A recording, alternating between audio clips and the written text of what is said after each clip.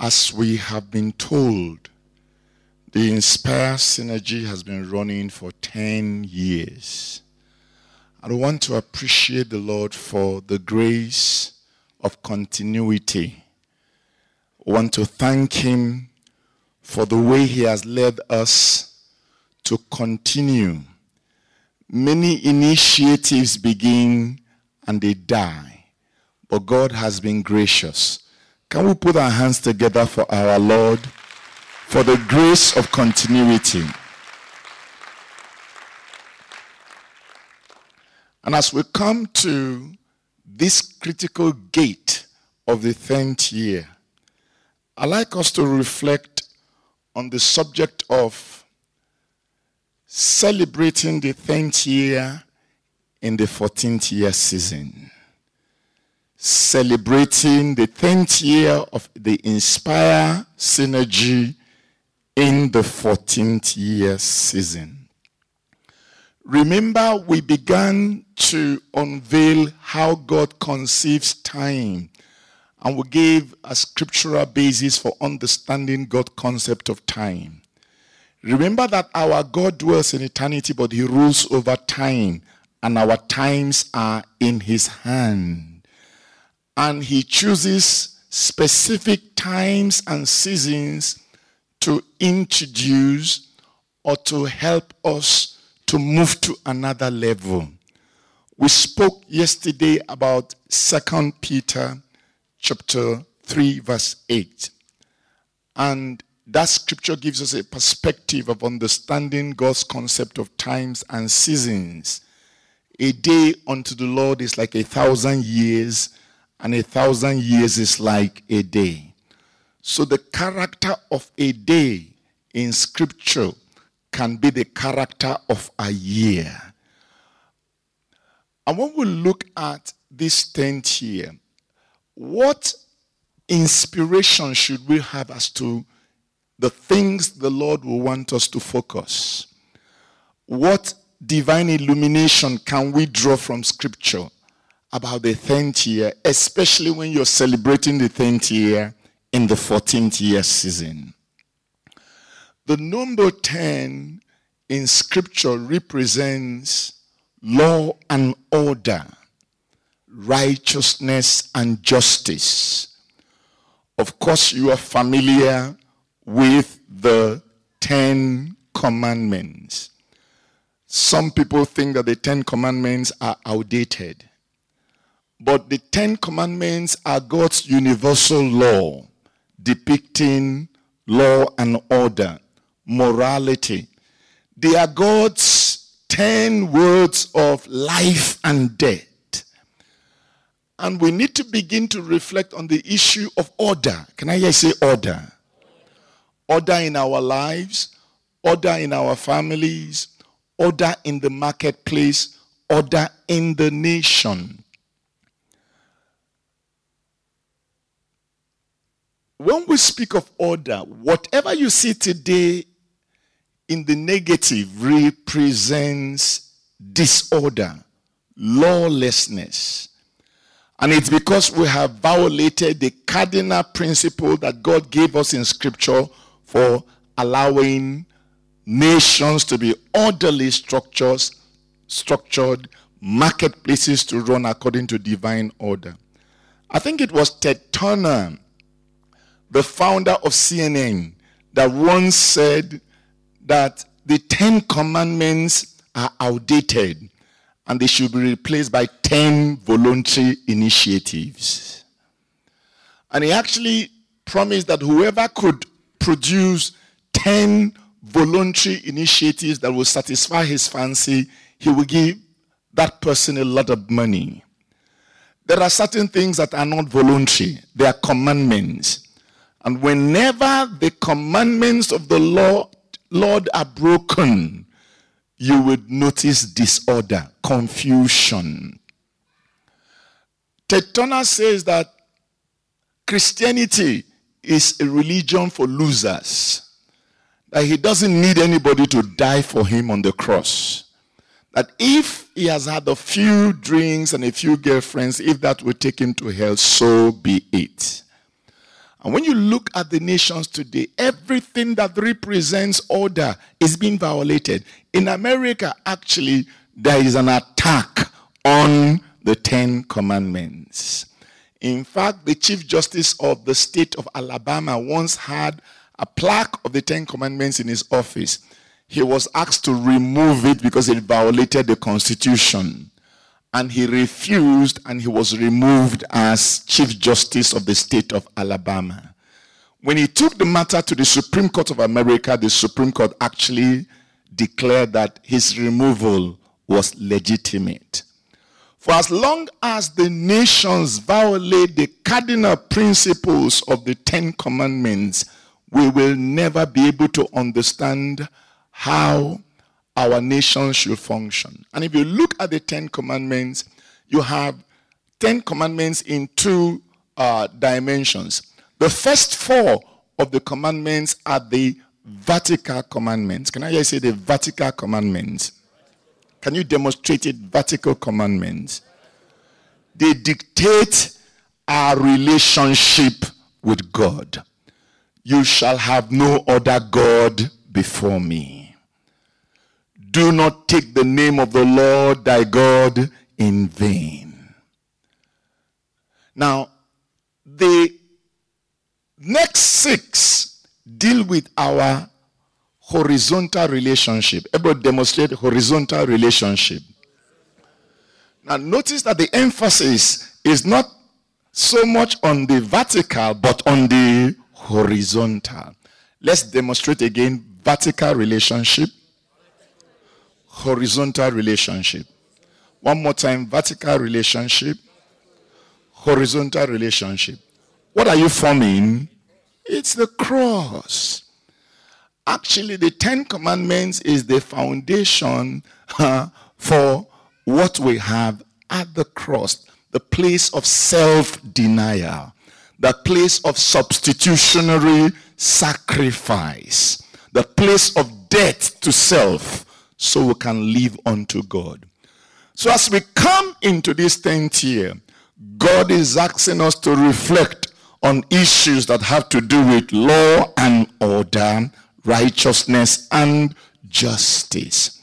Because without these things, the vision of providing solution to the nations may never be fulfilled. Why was it that Joseph, as Pastor Laban has told us, excelled over his brothers? Because he understood how to live a life of order. And because he lived a life of order, God put him in position of authority to bring order to the nation. The number 10 also symbolizes legal representation for authenticity. Legal representation for authenticity. In Scripture, each time the elders got to the gates to legislate, they always went as 10. 10 elders would go at the gate. Take the example of Ruth chapter 4 verse 2. When Boaz wanted to get married to Ruth, notice that he took 10 men of the elders of the city and said, sit ye down here, and they sat down. And so the number 10 somehow speaks about legal representation for authenticity. But above all, as I like to emphasize tonight, the number 10 speaks of the end of a cycle and the beginning of a new cycle. The Inspire Synergy Conference has done well for these 10 years, but one cycle has come to an end, a new cycle is about to begin. And there are things that we must begin to reflect on and practically do if we must enter into the fullness of the new cycle. There are also things in our lives that may still be representative of the old cycle. But I'm trusting that as you enter into this 10th year, Circles that do not glorify God in your life will be broken. The principle is gotten from Deuteronomy chapter 23 verse 2. Deuteronomy chapter 23 verse 2. That scripture says that a bastard shall not enter into the congregation of the righteous until the 10th generation. A bastard should not enter into the congregation of the righteous until the 10th generation. Now, the principle is that circles of illegitimacy come to an end after every 10 years. Cycles of illegitimacy comes to an end after every 10 years. Again, Pastor Lehman was talking about the sin of Judah. Remember how Judah, when his wife died, went to sleep with his daughter-in-law who pretended to be a prostitute and produced a bastard called Phares. The Bible says of Judah that the scepter shall not depart from Judah until Shiloh comes. In other words, the dominion mandate was to rest upon Judah. But because of that iniquity of having sex with his daughter-in-law, that mandate over his life could not be fulfilled. Notice that Phares was the first generation of Judah after the infraction, after the sin. No person from the tribe of Judah could become king. It was in the 9th generation that the children of Israel began to desire to be like other nations. And so they wanted a king. And a king was consecrated for them, but not from the tribe of Judah, but from the tribe of Benjamin. But by this time a law was working. Of course, Saul sinned, and David had to be anointed. David was the 10th generation from Phares. In other words, cycles of illegitimacy come to an end after 10 generations, 10 years. As far as the marketplace is concerned, what are the cycles of the things that are illegitimate that we must make sure must come to an end in this season? Many of the people who have come here, you've been here for 10 years.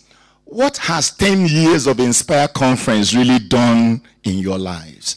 We know, as Paul has testified, that there are certain things to show, but I'm speaking at the level of the individual now. What can you say that by reason of partaking of this ministry for 10 years, what have you really achieved? Now, unless our minds are changed, nothing will change. And there are illegitimate concepts of ministry that must change if we must move to the next level. Many of us still think that we are not ministers, but tell your neighbor you are a minister. Come on and tell somebody you are a minister. Lift up your right hand and say, I am a minister. Now, it's illegitimate for you to think that you are not a priest. Revelation chapter 1 verse 5 and 6 declares that God has washed us in his blood and has made us to be kings and priests. So you are a king, you are a priest. What's the difference between you and those that wear collar? Those who wear collar are priestly kings. The emphasis is on the priesthood. Those who are in the marketplace are kingly priests. The emphasis is on the dominion mandate. But everybody is a king. Everybody is a priest. It means, therefore, that it is illegitimate to begin to think about the clergy-laity dichotomy. That dichotomy must be broken. It must die in your life. And it must die in the church. Of course, there are those who are priests in the temple, and we come to them to receive instruction, but we are no less priests in the sense that we have to go back to the marketplace. Notice that the word clergy, laity, let's not go into the etymology now, but there's another illegitimate concept that must come to an end. It is the secular spiritual dichotomy. Can I say the secular spiritual dichotomy? There is this thinking that when you're in church praying, you're doing spiritual work. But when you are in the school teaching, when you're in the marketplace exchanging goods and services, you're doing secular work. That's an illegitimate concept that must also die. In fact, as far as God is concerned, there is nothing secular. The word secular is derived from a Latin word secularum. It means anything without God. So when you say in my secular work, you're talking about my work with God has nothing to do with. Tell somebody near you, you don't have a secular work. Come on now, use a prophetic voice. Tell somebody you don't have a secular work. Buying and selling is spiritual. Politics is spiritual. Legislation is spiritual. Everything is spiritual. God is a spirit, and they that worship him must worship him in spirit and in truth. And work is an aspect of worship. Say it after me. Work is an aspect of worship. God is a spirit. They that worship him must worship him in spirit and in truth. So every illegitimate concept that has hindered us, we need to take it away, because that is one of the things that has hindered our ability to identify a problem and apply the knowledge, the skills, and the wisdom that we have gotten to solve the problem, knowing that we're doing a kingdom assignment. So we must deal with the clergy-laity dichotomy. We must deal with the secular spiritual dichotomy. Our concept of church must change. The church is not a place. The church is a people. Say it after me. The church is not a place. The church is a people. We have an architectural concept of church. I'm going to church. That means you're going to a place. Wherever God's people are, there's church there. So God is looking for a church in parliament. There has to be a church in parliament.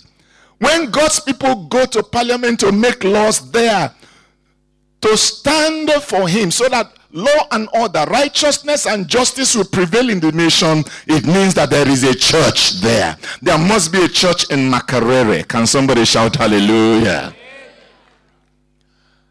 I think it was about 2 years ago, I was at Makerere. We had a lecture. It was to commemorate the 50th anniversary of the Faculty of Computer and Information Science. And the lecture was entitled Humanism and the Challenges of the Information Age. And as I was giving the lecture, everybody thought, well, it is just another secular lecture. But we got to a point when I began to say that, look, the Bible should become the fundamental text for every subject. Because there's a biblical curriculum for physics. There's a biblical curriculum for chemistry. There's a biblical curriculum for every subject. But it's because our minds have been tuned to believe in this spiritual secular dichotomy, we can't even be confident to derive principles from the scripture in order to develop curriculum. That's why the universities today, what we teach there is void. Anything without the principles of the word of God will be void. Anything without the principle of Christ will be void. And things were created by word. There is a word that builds, but there is also a word that destroys. If the word is humanistic, it will destroy. And notice that the universities are dying because the word that is taught there is not based on scripture. After the lecture, it was, I think, the head of department of physics that asked a question. She made a confession that she teaches astronomy, and as part of her teaching of astronomy, and she happened to be a believer, all the astronomy she taught was basically humanistic, teaching that evolution is the foundation of understanding astronomy, that matter created mind. That's crazy. If anything should create the other, it is mind that should create matter. It doesn't make sense that matter will create mind. It is mind that should create matter. And she said, what can I do to bring the Bible, which I believe in, to teach astronomy? It was at that point we began to examine the biblical aspects of astronomy. The heavens declare the glory of God. The firmament show forth his praise. Day unto day utter speech. Night unto night reveals knowledge. There's no language in the world where their voice is not heard. In them he has set a tabernacle for the sun, which is like a bridegroom running a race. I'm quoting Psalm 19. That became a fundamental basis. God says he has numbered the stars and he has given each one a name. So she decided that she was now going to begin to develop a biblical curriculum for astronomy. Now, it's important to note that we have a role to play, but the concepts that have ruled us that are illegitimate must be taken away. And I believe there are certain other things we need to note. The church is not a place, it is a people. And of course, one of the fundamental things that the Inspire Conference has done is to create a synergy of 5 churches. And that is to break the unhealthy denominational concept, which creates a wall that restricts others from interacting. No one church can build a city or can bring light to the nation. Each church has a redemptive gift. Each church has a redemptive agenda. It is when we pull our redemptive gifts and our redemptive agenda that we can bring forth the kingdom of God upon the earth, so that the will of God will be done on earth as it is done in heaven. So whatever represents illegitimacy must be broken. So God is telling us to move the meeting. This morning, the counsel we received as we sat with some of the ministers is that we need to bring many more people into the synergy. We have begun with 5 for 10 years. It's time to expand it. And I can assure you there are those that will want to come to partake of this ministry. God is talking about raising a territorial church. Everybody say territorial church. Now, this morning, Bishop Masinde began to teach us from the book of Acts chapter 13. Acts chapter 13. Now in Acts chapter, let's just revisit that scripture. Acts chapter 13. You would see the nature of the territorial church that must help us break this illegitimacy of denominational barriers. Denominations are necessary as administrative instruments because we all cannot congregate in one place. Can I hear you say amen? Now, but we need to go beyond denominations. We need to go beyond this isolationism. We need to go beyond that. Sometimes you see some pastors, they go and buy 3 plots of land and then they put up a signboard, and on the signboard is written City of Favor. 3 plots is not a city. No. So we remain in our 3+ city and forget the bigger city. But God is calling us to raise a territorial church. In Acts chapter 13, reading from verse 1, the scripture says, now in the church that was at Antioch, there were certain prophets and teachers: Barnabas, Simeon, who was called Niger, Lucius of Cyrene, Manaen, who had been brought up with Herod the Tetrarch, and Saul. As they ministered to the Lord and fasted, the Holy Spirit said, "Now separate to me Barnabas and Saul for the work to which I have called them." Then, having fasted and prayed and laid hands on them, they sent them away. Notice that this church here was a territorial church. It had prophets, it had teachers, eventually apostles.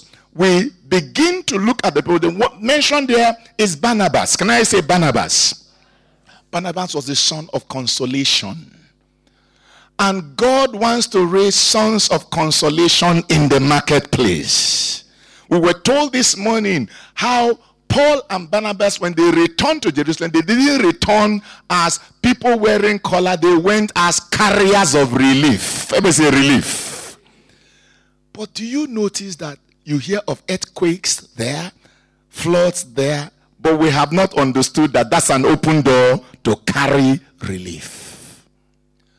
In that church was not just Barnabas, who was a son of consolation. You notice mention was Simeon. Can I just say Simeon? Simeon means hearing. Can I say hearing? So Simeon the Niger, this was a black man that had ability to hear. To hear. Wherever you are, begin to ask God to tune your ears to hear him speak to you about his plan and purpose for the institution, his plan and purpose for the territory, so that you receive instruction. The gifts of the Spirit are not just supposed to manifest in the church. They are supposed to manifest wherever you find yourself. I've often told the story of an incident in New Zealand. There was the case of stolen sheep. Now, unfortunately, when the case came to court, neither the plaintiff, the man who brought the case, nor the defendant had witnesses. And in a court case, you will need witnesses. And the judge did not know how to determine who owned the sheep in question. Now, this judge was a Christian. And as he was praying about the case, reflecting and asking the Holy Spirit to give him direction, activated in his mind that morning was John 10. My sheep hear my voice. My sheep hear my voice. By that word of knowledge, a word of wisdom was further activated. And the Lord said, if sheep hears the voice of the shepherd, the witness in this case should be the sheep. So they herded the sheep into the courtroom. And the judge asked the plaintiff, you say this sheep belongs to you. Call the sheep the way you would normally call the sheep. He made some click sounds. The sheep didn't move. Judge said, okay, stop. The defendant was now asked to call the sheep the way he would normally call the sheep as a shepherd. He made one click sound and all the sheep ran to him. So case was dismissed. If ordinary sheep will hear the voice of an ordinary shepherd, we must hear the voice of our Maker. So that when you get into the marketplace, don't just go and do business. Manifest all the gifts of the Spirit there. You need it in every respect. In that church was not just Simeon, the Niger, who happened to be a black man. There was Lucius of Cyrene. Cyrene is the present place you call Libya. And Lucius means light bearer. Can I say light bearer? The Bible says we are the light of the world. No one lights a candle and puts under a bushel. We must shine forth. Let your light so shine before men that they may see your good works and glorify our Father who is in heaven. In that church, territorial church was not just Lucius, the light bearer. There was Manaen. Manaen means comforter. May the Lord bring forth comforters for our generation. Pastor Laban just taught us how Joseph became a comforter to a nation. Lift up your right hand and say, Lord, make me a comforter for my nation. For everyone here, there's an area, there's a problem in the nation that we can bring comfort to. There are people in the nation, and of course, you had men who had been brought up not in church, but with Herod the Tetrarch, and of course Saul. And they all ministered to the Lord. Everybody say they ministered to the Lord. Notice that when we come to church, we come to be ministered to. Oftentimes, that's our motivation, to be ministered to. It's time to minister to the Lord. And ministry to the Lord is not, I love you, Lord. That's part of it. But ministry to the Lord is helping the Lord to solve problems. And so as we come to the end of this cycle or enter into a new cycle of the 10th year, my prayer is that every cycle of illegitimacy must be broken in Jesus' name. Whatever is illegitimate in our concepts, whatever is illegitimate in our attitude, whatever is illegitimate in our relationships must come to an end. It means that we need to be very, very careful concerning the time and the season in which we are. Because we can come into a critical season, an auspicious time like this, and we miss it. Somebody say, God forbid.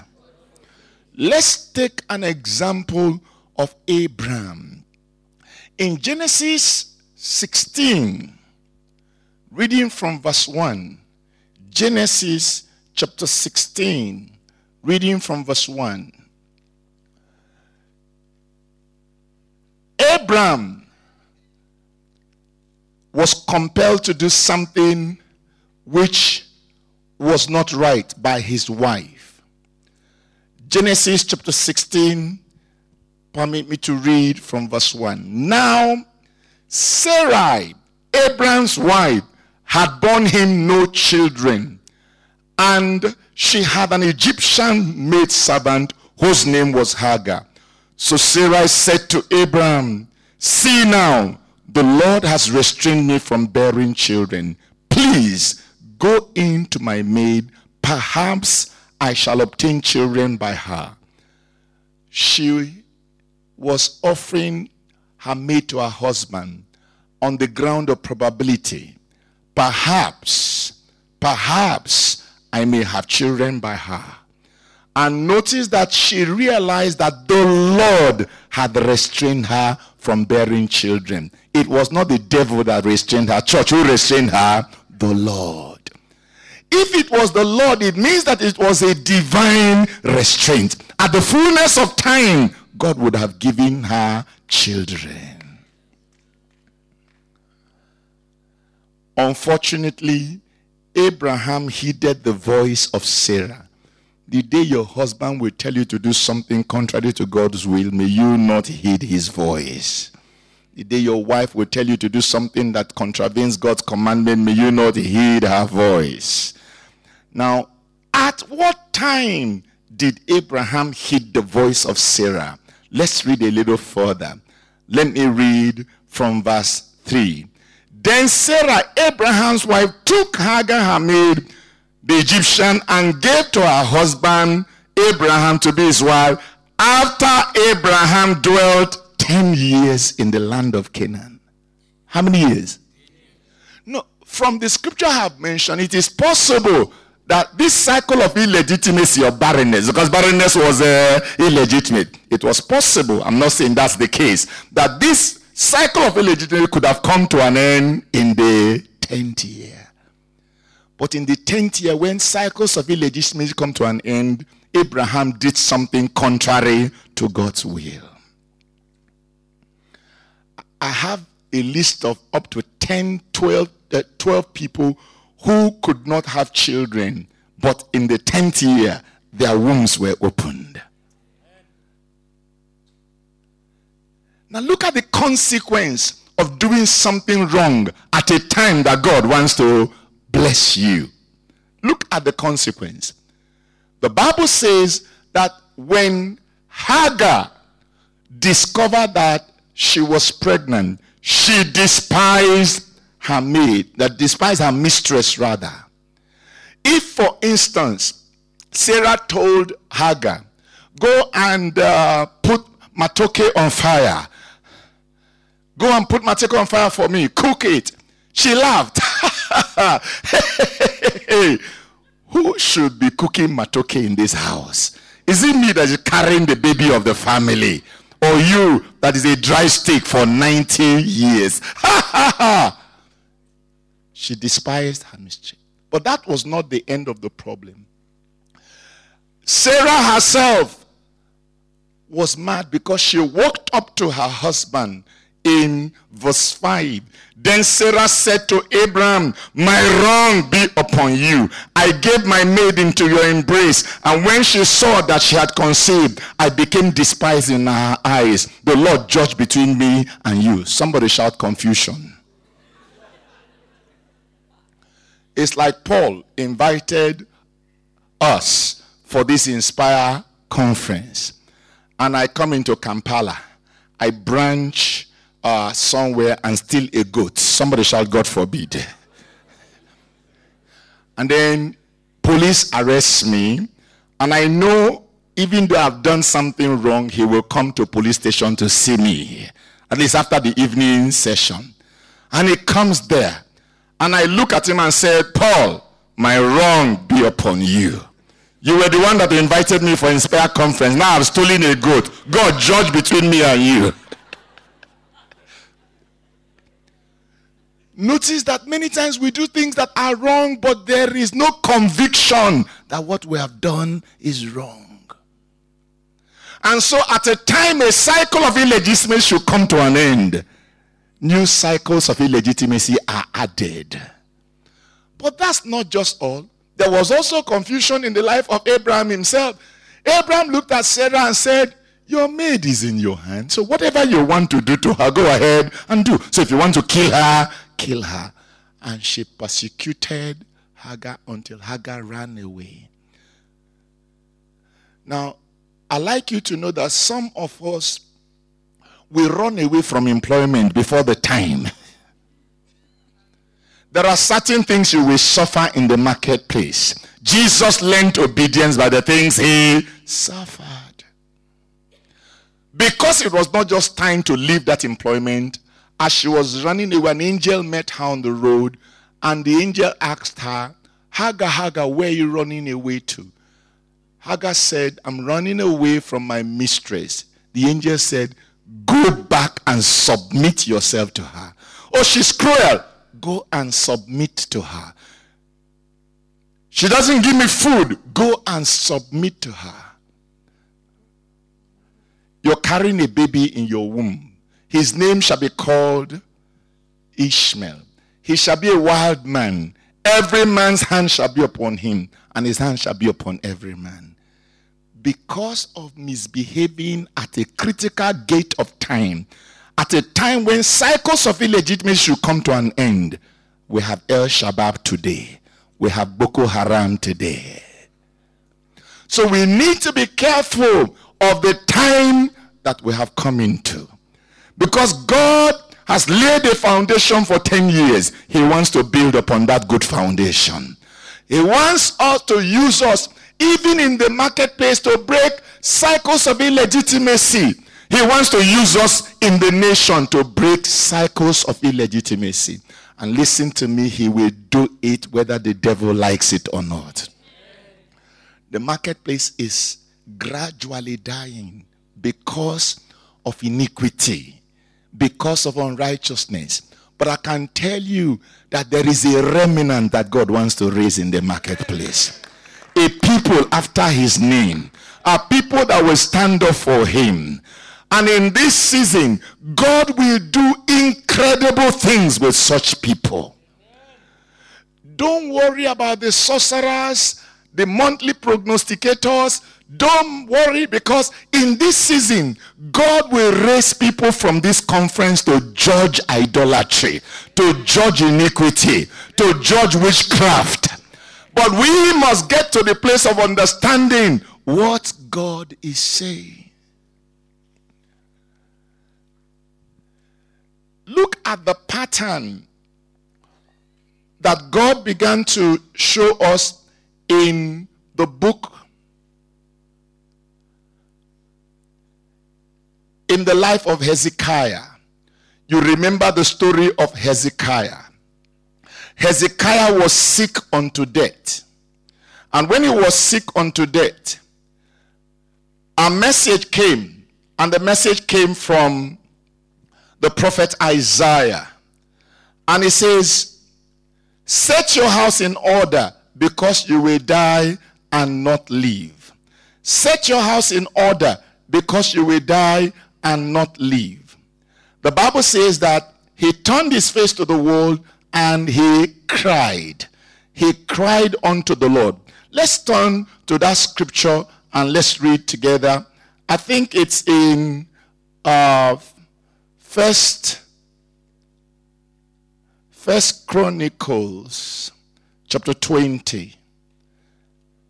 Let's look at that scripture again. Chronicles.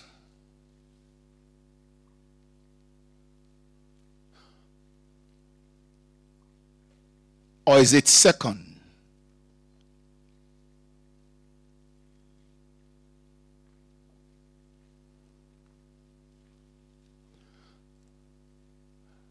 Okay, you can also find it in Isaiah. I think Isaiah, let's take the Isaiah example. Let's take the Isaiah example.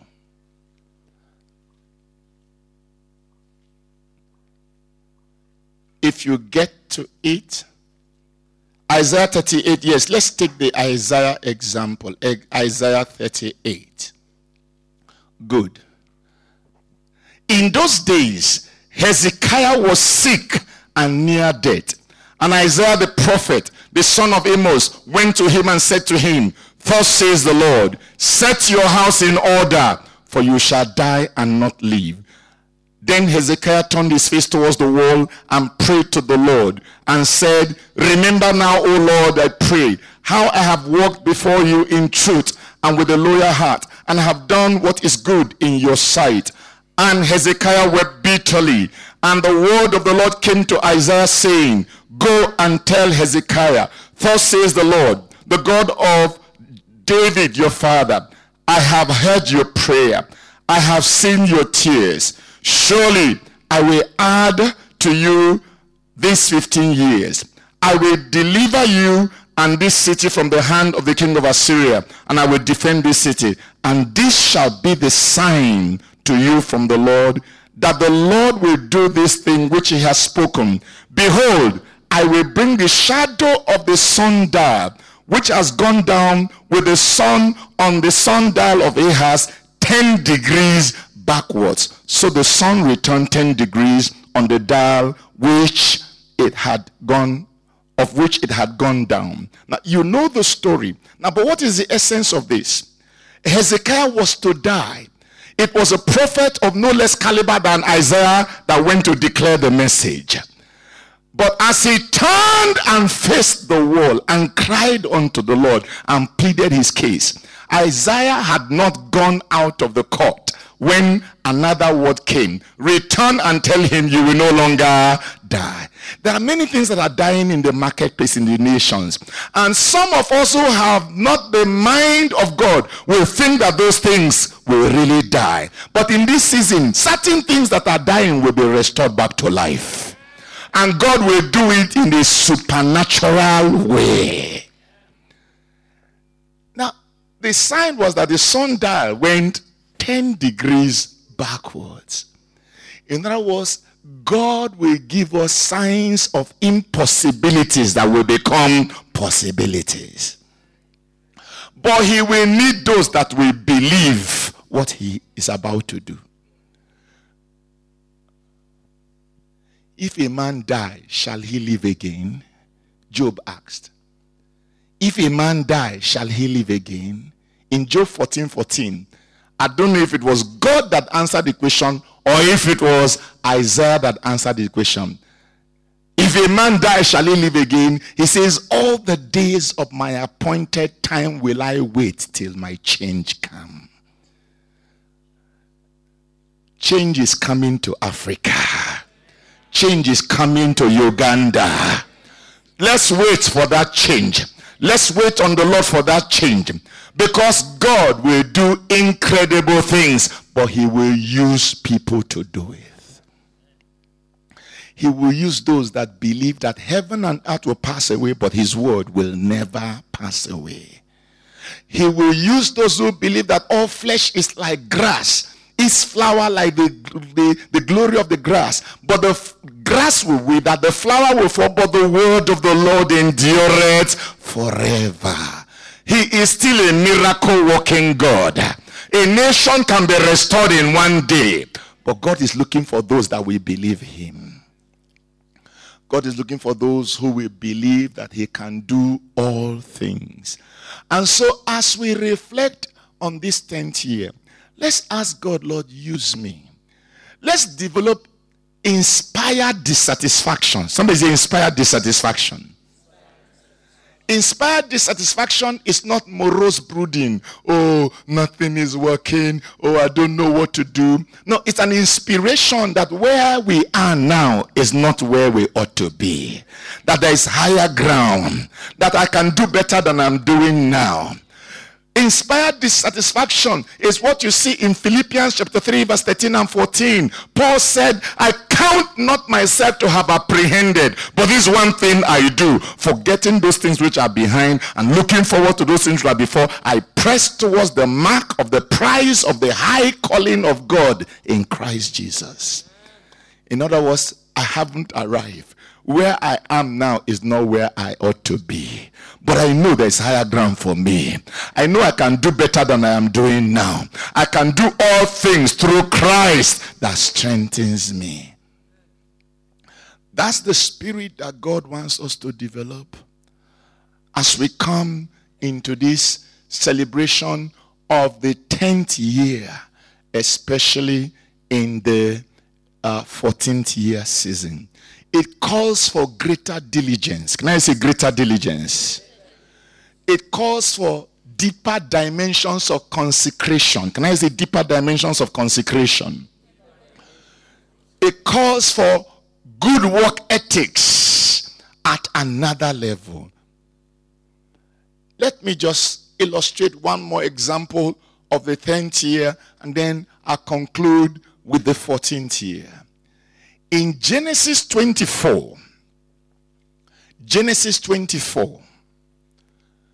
we read that Abraham called the attention of Eliezer, his servant, concerning his son, Isaac. Now, Abraham was old, well advanced in age. And the Lord had blessed Abraham in all things. So Abraham said to the oldest servant of his house, who ruled over all that he had, please put your hand under my thigh, and I will make you swear by the Lord, the God of heaven, the God of the earth, that you will not take a wife for my son from the daughters of the Canaanites, among whom I dwell, but you will go to my country and to my family and take a wife for my son Isaac. And the servant said to him, perhaps the woman will not be willing to follow me to this land. Must I take your son back to the land from which you came? But Abraham said to him, beware that you do not take my son back there. The Lord God of heaven, who took me from my father's house and from the land of my family, and who spoke to me and swore to me, saying, to thy descendants I give this land, he will send his angel before you, and you shall take a wife for my son from there. Now, Abraham was old and advanced in age. The Lord had blessed him. Many of our fathers are aging. Many of them are going to be passing away. There is a new generation of servants that God is raising. They belong to the Eliezer company. They are diligent. They are devoted. They are loyal. They understand God's plan. And our fathers have prayed just like Abraham prayed for him. The angel of the Lord whom I serve, who took me from the awe of the country, will lead you. He swore the oath. And then this man was not just a servant. He was a steward. And the Bible tells us that all the goods of his master were in his hands. That means he must have been a good steward. He must have been faithful. Now, the point I'd like to make is in verse 10. Then the servant took 10 of his master's camels. Church, how many camels? 10. He took 10 of his master's camels and departed, for all his master's goods were in his hands. May all your master's goods be entrusted in your hand. And he arose and went to Mesopotamia, to the city of Nahor. You know the rest of the story. As the camels knelt down by the well, this servant prayed a prayer. He said, Lord, the first lady who comes out and I ask for water to drink, and she gives me water to drink, and without my asking for water to drink, she gives my camels water. May she be the one you have appointed for my master's son. Remember, Abraham prayed the prayer. The angel that led me, let that angel lead him. No sooner Eliezer prayed this prayer, I sincerely believe that an angel left heaven immediately and flew to Rebekah's house and came to Rebekah and said, Rebekah, Rebekah, good thing is coming. Rebekah, Rebekah, good thing is coming. Carry your bucket and go and fetch water. Yes, it's not time to fetch water, but be led by the Spirit. Carry your bucket and go and fetch water. Rebekah, Rebekah, good thing is coming. God will be giving us opportunities where there were no opportunities before. It will not be obvious immediately, but you need to be led by the Spirit. In traditional societies, ladies do not go fetching water alone. But she carried her bucket, came to the well. She saw the man. And the Bible says, Eliezer said to her, can I have some water to drink? She says, my Lord, I'll give you water, but I'll also give you camels. Amazing. She was not told to water the camels. And Eliezer came with 10 camels. Somebody say 10 camels. Now, an average camel drinks 20 gallons of water to be satisfied. Eliezer sits down. And usually, I can tell you that where the camels were kept couldn't have been where the well is. Because usually there will be a distance so that the camels do not fall into the well and pollute the well. Using John Maxwell's distance, there may have been a 3 minutes distance between the camel and the well. And Eliezer sat down, and this lady fetched water for each camel. As an average camel drinks how many buckets of water? 10 gallons. I can assure you, reading that scripture, that day, no camel drank 19.5 gallons. No one drank 18 gallons. Even the camels said, this girl, something good is about to happen to you. You must work for it. You must work for it. No work, no pay.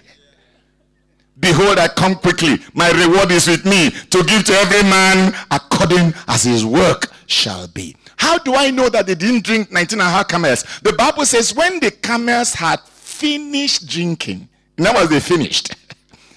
Each one drank the quantity of water. And Eliezer sat there watching this girl go carry. If an average camel drinks 20 gallons of water to be satisfied, and she fetched each gallon for 3 minutes, How many minutes did she spend to fetch the gallons of water for one camel? 60, right? And they had 10 camels. So 1 hour for each camel. How many hours? 10 hours. Amazing. Even if I were God and Rebecca was 100 years, I would look for a 30-year-old millionaire and give her as a husband. Because she had done wonderfully well. When you read that scripture, the minute she finished giving water to the camels, because the scripture tells us that the camels had finished drinking in verse 15, and it happened before he had finished speaking. Okay, let me go a little further. Let me get to verse 22. So it was, when the camels had finished drinking, that the man took a golden nose ring weighing half a shekel, and 2 bracelets for her wrist weighing 10 shekels of gold. The girl that fetched water for 10 camels was given the blessing of 10 shekels of gold. Whatever you do for the Lord in this season, he will reward you. Let your mindset be, seek ye first the kingdom of God and his righteousness. All other things shall be added unto you. She takes him home, and notice that when he got home, they served him a meal. They said, no. He said, I will not eat until I have stated my case. And they discussed. And eventually, Laban wanted to delay the lady for 10 days. He said, let her remain for 10 days. Somehow, the man said, hinder me not, since the Lord hath prospered my journey. My point, again, is in verse 61. When the marriage, from verse 60. When the marriage was eventually agreed to and Rebekah was given to the man, look at the blessing upon Rebekah's life. Verse 60. And they blessed Rebekah and said to her, our sister, may you become the mother of thousands, and may your descendants possess the gates of those that hate them. Somebody say a good amen. There is no way biologically Rebekah could have been a mother of thousands upon thousands. Biologically, it was impossible. So it was a spiritual blessing. Can you tell somebody near you, be diligent, be devoted. And as you're diligent, and as you're devoted, may you be a father of thousands upon 10,000s. If it's a lady, may you be a mother of thousands upon 10,000s. Do you know that if you understood what the Lord was saying yesterday, that the treasures in the marketplace are not just silver and gold, but they are souls. That's how you can become a father of thousands upon 10,000s, and a mother of thousands upon 10,000s. But that's not still my point. My point is in verse 61. Then Rebekah and her maids arose and rode on the camels, on the 10 camels, and followed the man. Rebekah and her maids arose and rode on the 10 camels. In other words, the camels you water today will carry you to the fulfillment of your destiny. Everyone here, there is a camel around you. Camels need to be watered. Camels look inconsequential, even though they have a relevance. Camels look ugly. And there are camels around you ought to water. The camels you water today will carry you to the fulfillment of your destiny. Your camel can be a social initiative in the marketplace. Your camel can be transforming environments that have been neglected for generations, and not waiting to be employed to do it, but doing it as a matter of initiative. Eliezer did not ask for his camels to be watered. She offered to water the camels. The camels you water today will carry you to the fulfillment of your destiny. God chose for us to celebrate the 10th year in the 14th year season. Yesterday we began to look at the concepts associated with the 14th year. Power and process of salvation, glories and gateways of deliverance, double septenary grace for perfection, tripartite 14 generations of Jesus. And we came to the place where we're talking about the consecration and glorification of firstborns. That the leadership mandate in this season is the mandate for firstborns. Because firstborns are carriers of the dominion mandate. Of the children of Jehoshaphat, he gave the others gift, but he gave the kingdom to Jehoram because he was his firstborn. And firstborns are mine. And you belong to God. Your business belongs to God. God began to give us concepts of firstborn. If there are firstborn nations like Israel, and there are firstborn nations, that means there can be firstborn companies. There can be firstborn hospitals. There can be firstborn schools. Schools that are pathfinders. Schools that are creative innovators. Schools that are carriers of the excellency of dignity and the excellency of power. Schools that tell others, show others what to do. Firstborns are mine. About 53 or 52% of the presidents of America have been firstborns. And I'm talking about firstborns by birth order. Close to 43% of the CEOs of the Fortune 500 companies are firstborns. So why are our own firstborns not doing well? Why is it that you should stay in school for 5 years, but many of our firstborns stay for 9 years? Why? We must see it in the context of the idolatry, the wickedness, the immorality in the foundation. Reuben could not excel because of immorality.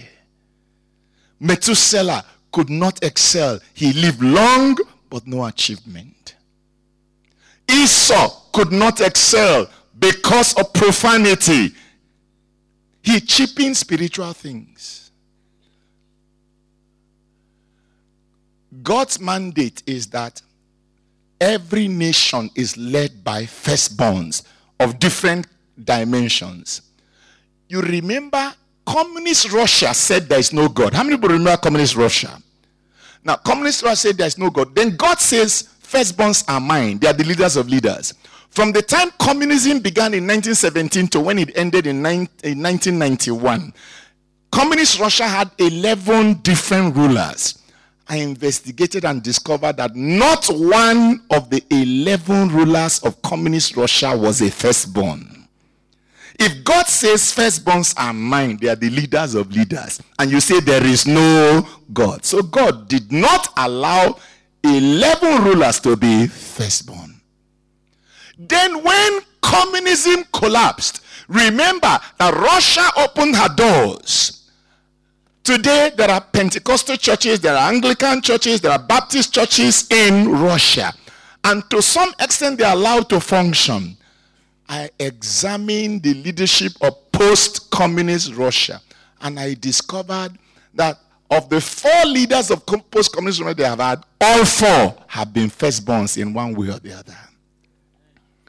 The first was Boris Yeltsin. Boris Yeltsin was an only child, so he was both first and last. The second was Vladimir Putin. He was firstborn by death. The third was Dmitry Medvedev. He was also an only child. And Putin has come back. So if God says that there is a church of the firstborn registered in heaven, it means that only firstborns are going to heaven. And the 14th year is a time for consecrating and glorifying firstborns.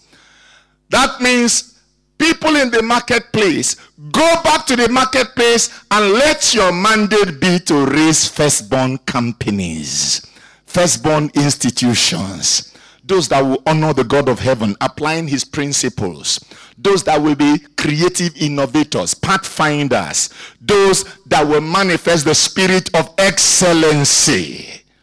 That's what God is calling us to do as we celebrate the 10th year within the 14th year season. Listen to me. God wants to do something. Every 14th year, God makes a difference between the seed of Ishmael and the heritage of Isaac. Every 14th year. Remember, the 14th day can be like the 14th year. It was on the 14th day of Nisan that God killed the firstborn of the Egyptians and preserved the firstborn of the Jews. So that night, he made a difference. He killed the firstborn of the Egyptians, firstborn of not just the families, firstborn of animals. I believe sincerely that even the firstborn of rats and cockroaches died that night. But he preserved the firstborn of the Hebrews. But look at it in the next context. The scripture tells us that after Ishmael was born, or before Ishmael was born, and after he was born, there was confusion in the house of Abraham. Abraham was fighting with Sarah. Sarah was fighting with Hagar, and realized that after Hagar had Ishmael, there was no other relationship between Hagar and Abraham. Because if there were, there would have been children. And the family was dysfunctional because of iniquity. We are told in Genesis 16:16 that Ishmael was born to Abraham when Abraham was 86 years old. How old was Abraham when Ishmael was born? 86 years old. Now follow me carefully. Now you all know that Isaac was born to Abraham when Abraham was 100 years old. Am I right? So 100 years minus 86 is how many years? So the difference between the seed of Ishmael and the heritage of Isaac is what? 14 years. And in this 14th year season, God wants to make a difference between you and the unbeliever. God wants to make a difference between you and those that do not serve God. And so we need to rise to a new level. Let the difference be clear. In the area of hard work, in the area of integrity, in the area of righteousness, in the area of diligence, let the difference be clear. Then it not just be word. Let them see the way you come to work. Remember, some people don't want to employ believers today because they seem to trust unbelievers more than believers. Go to work on time. Take the break that is approved. Put in an extra effort. Use the Spirit of God to solve problems. Make a difference, because God indeed wants to make a difference between the seed of Ishmael and the heritage of Isaac. And so after 14 years, Isaac was born. And when Isaac was born, there was a word that God put in the mouth of Sarah. In Genesis 21 verse 6, Sarah said, God has made me to laugh, and all that hear it will laugh with me. In other words, we are at the end time. God wants to make us to laugh so that all that hear it will laugh with us. Already, I'm testifying of what our sister Jennifer Mrs. is doing in the city. She's making the city to what? Laugh. Those who hear it will also what? Laugh. There's something God wants to do in Uganda, and he's already started doing it, that will become an example for other nations. So that as Uganda laughs, Ghana will laugh, South Africa will laugh, Nigeria will laugh. May God make Uganda to laugh, so that all that hear the laughter of Uganda will laugh with Uganda. May God make you to laugh, so that all that hear you will laugh with you. Please bow your heads. And I'd like to invite our Lord Bishop to please come and pray for us. Sir, please. I just have this listen. Come and pray for us. Bow your heads. Let us pray.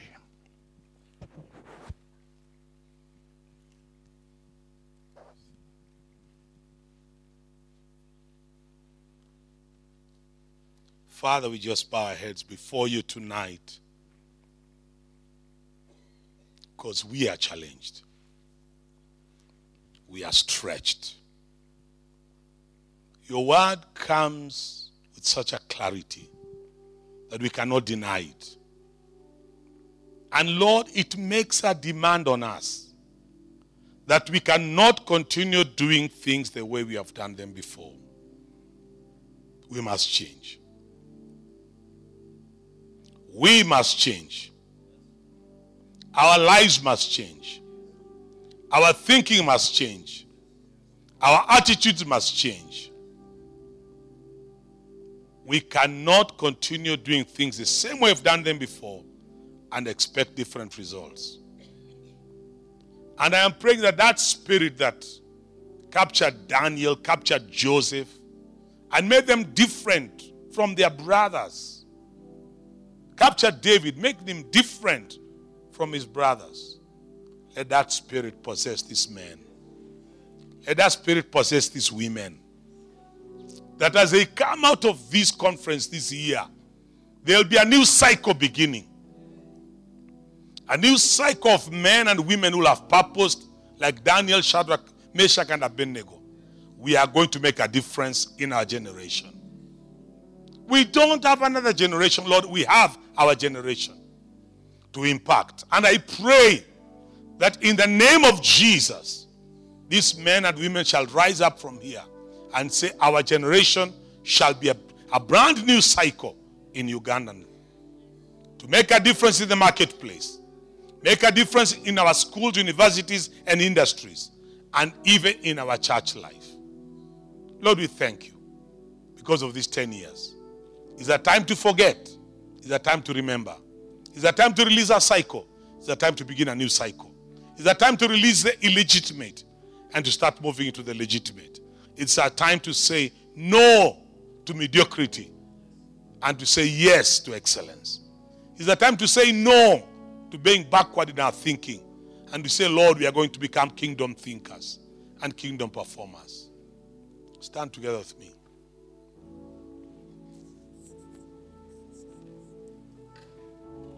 As we stand, we are still in prayer. Just lift up one hand. Just make a declaration. My life. I'm looking for you to understand what has just been taught here tonight by these two servants of God. Say again, my life will never, ever be the same again. Do you believe it? Put some anger into it, some holy anger. Can you put some holy anger into it? Say with me, my life will never, ever be the same again. No, you're not angry enough.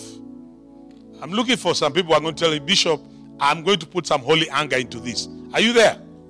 Can I hear a voice one more time? With one hand raised up, say, my life will never, ever be the same again. Look at 2, 3 people, tell them you are my witness. I said 2, 3 people.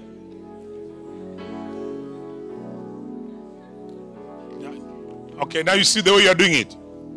Do you realize how you are doing it? You are doing it, you are my witness. You are my witness. I wanted that holy anger to be there so that I tell him, you are my witness. Are you still there? I'm asking, are you still there? God, one more time, stand on your feet. Put up your hand one more time. Come on, say one more time. Say, my life will never, ever be the same again. Look for 3 people, tell them you are my witness.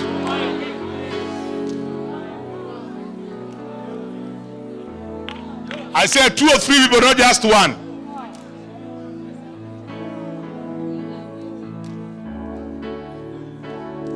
Are you ready for this?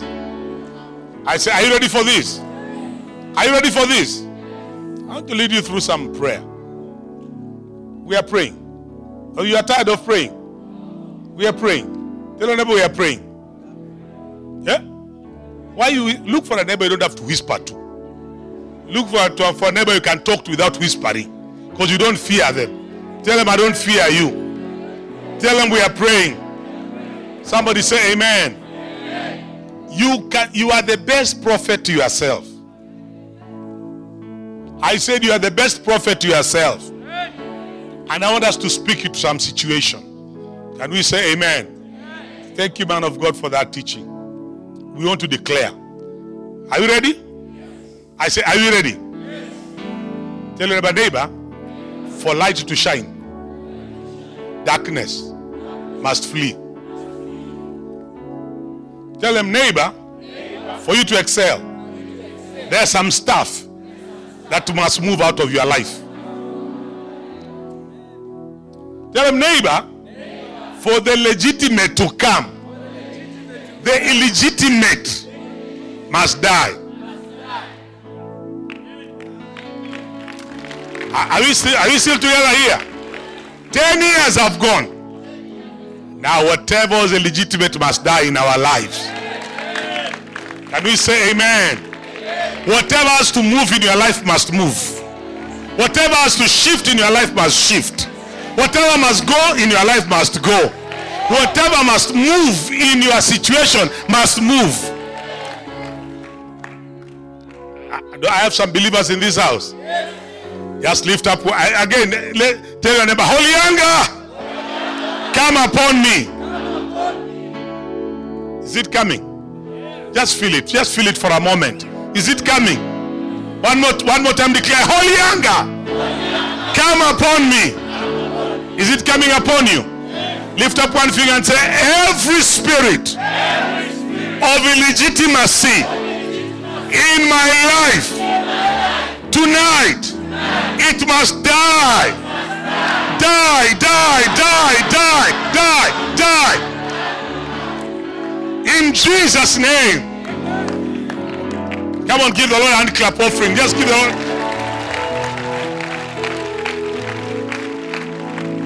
You hold this cake business fast. Hey. We are doing serious business here. This cake business, hold it fast. We are doing warfare here. This spiritual warfare. Are you ready for this? Are you ready? One more finger. One more time. One more time. Say, holy anger, come upon me. Declare with me right now. In the name of Jesus, everything that must shift in my life for my excellency to manifest tonight, die, die, die, die, die, die, die, die, die, die, in Jesus' name. Come on, give the Lord a hand clap offering right there.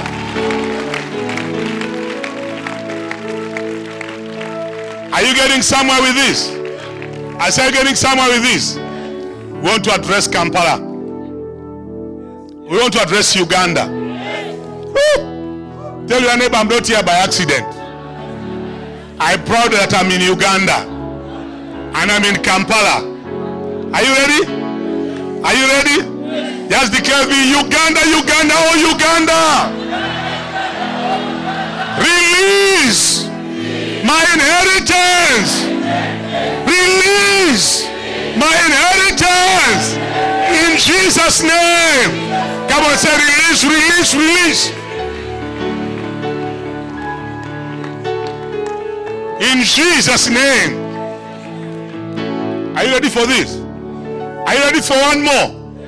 Kampala, are you ready for Kampala? Lift up your finger one more. Address Kampala. We are talking to the atmosphere here. Kampala, Kampala, oh Kampala. Kampala, Kampala, oh Kampala. Release my inheritance. Release my inheritance. In Jesus' name.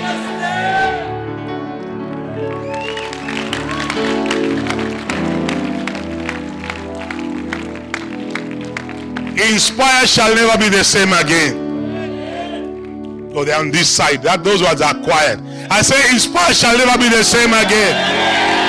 Your life shall never be the same again. Your business shall never be the same again.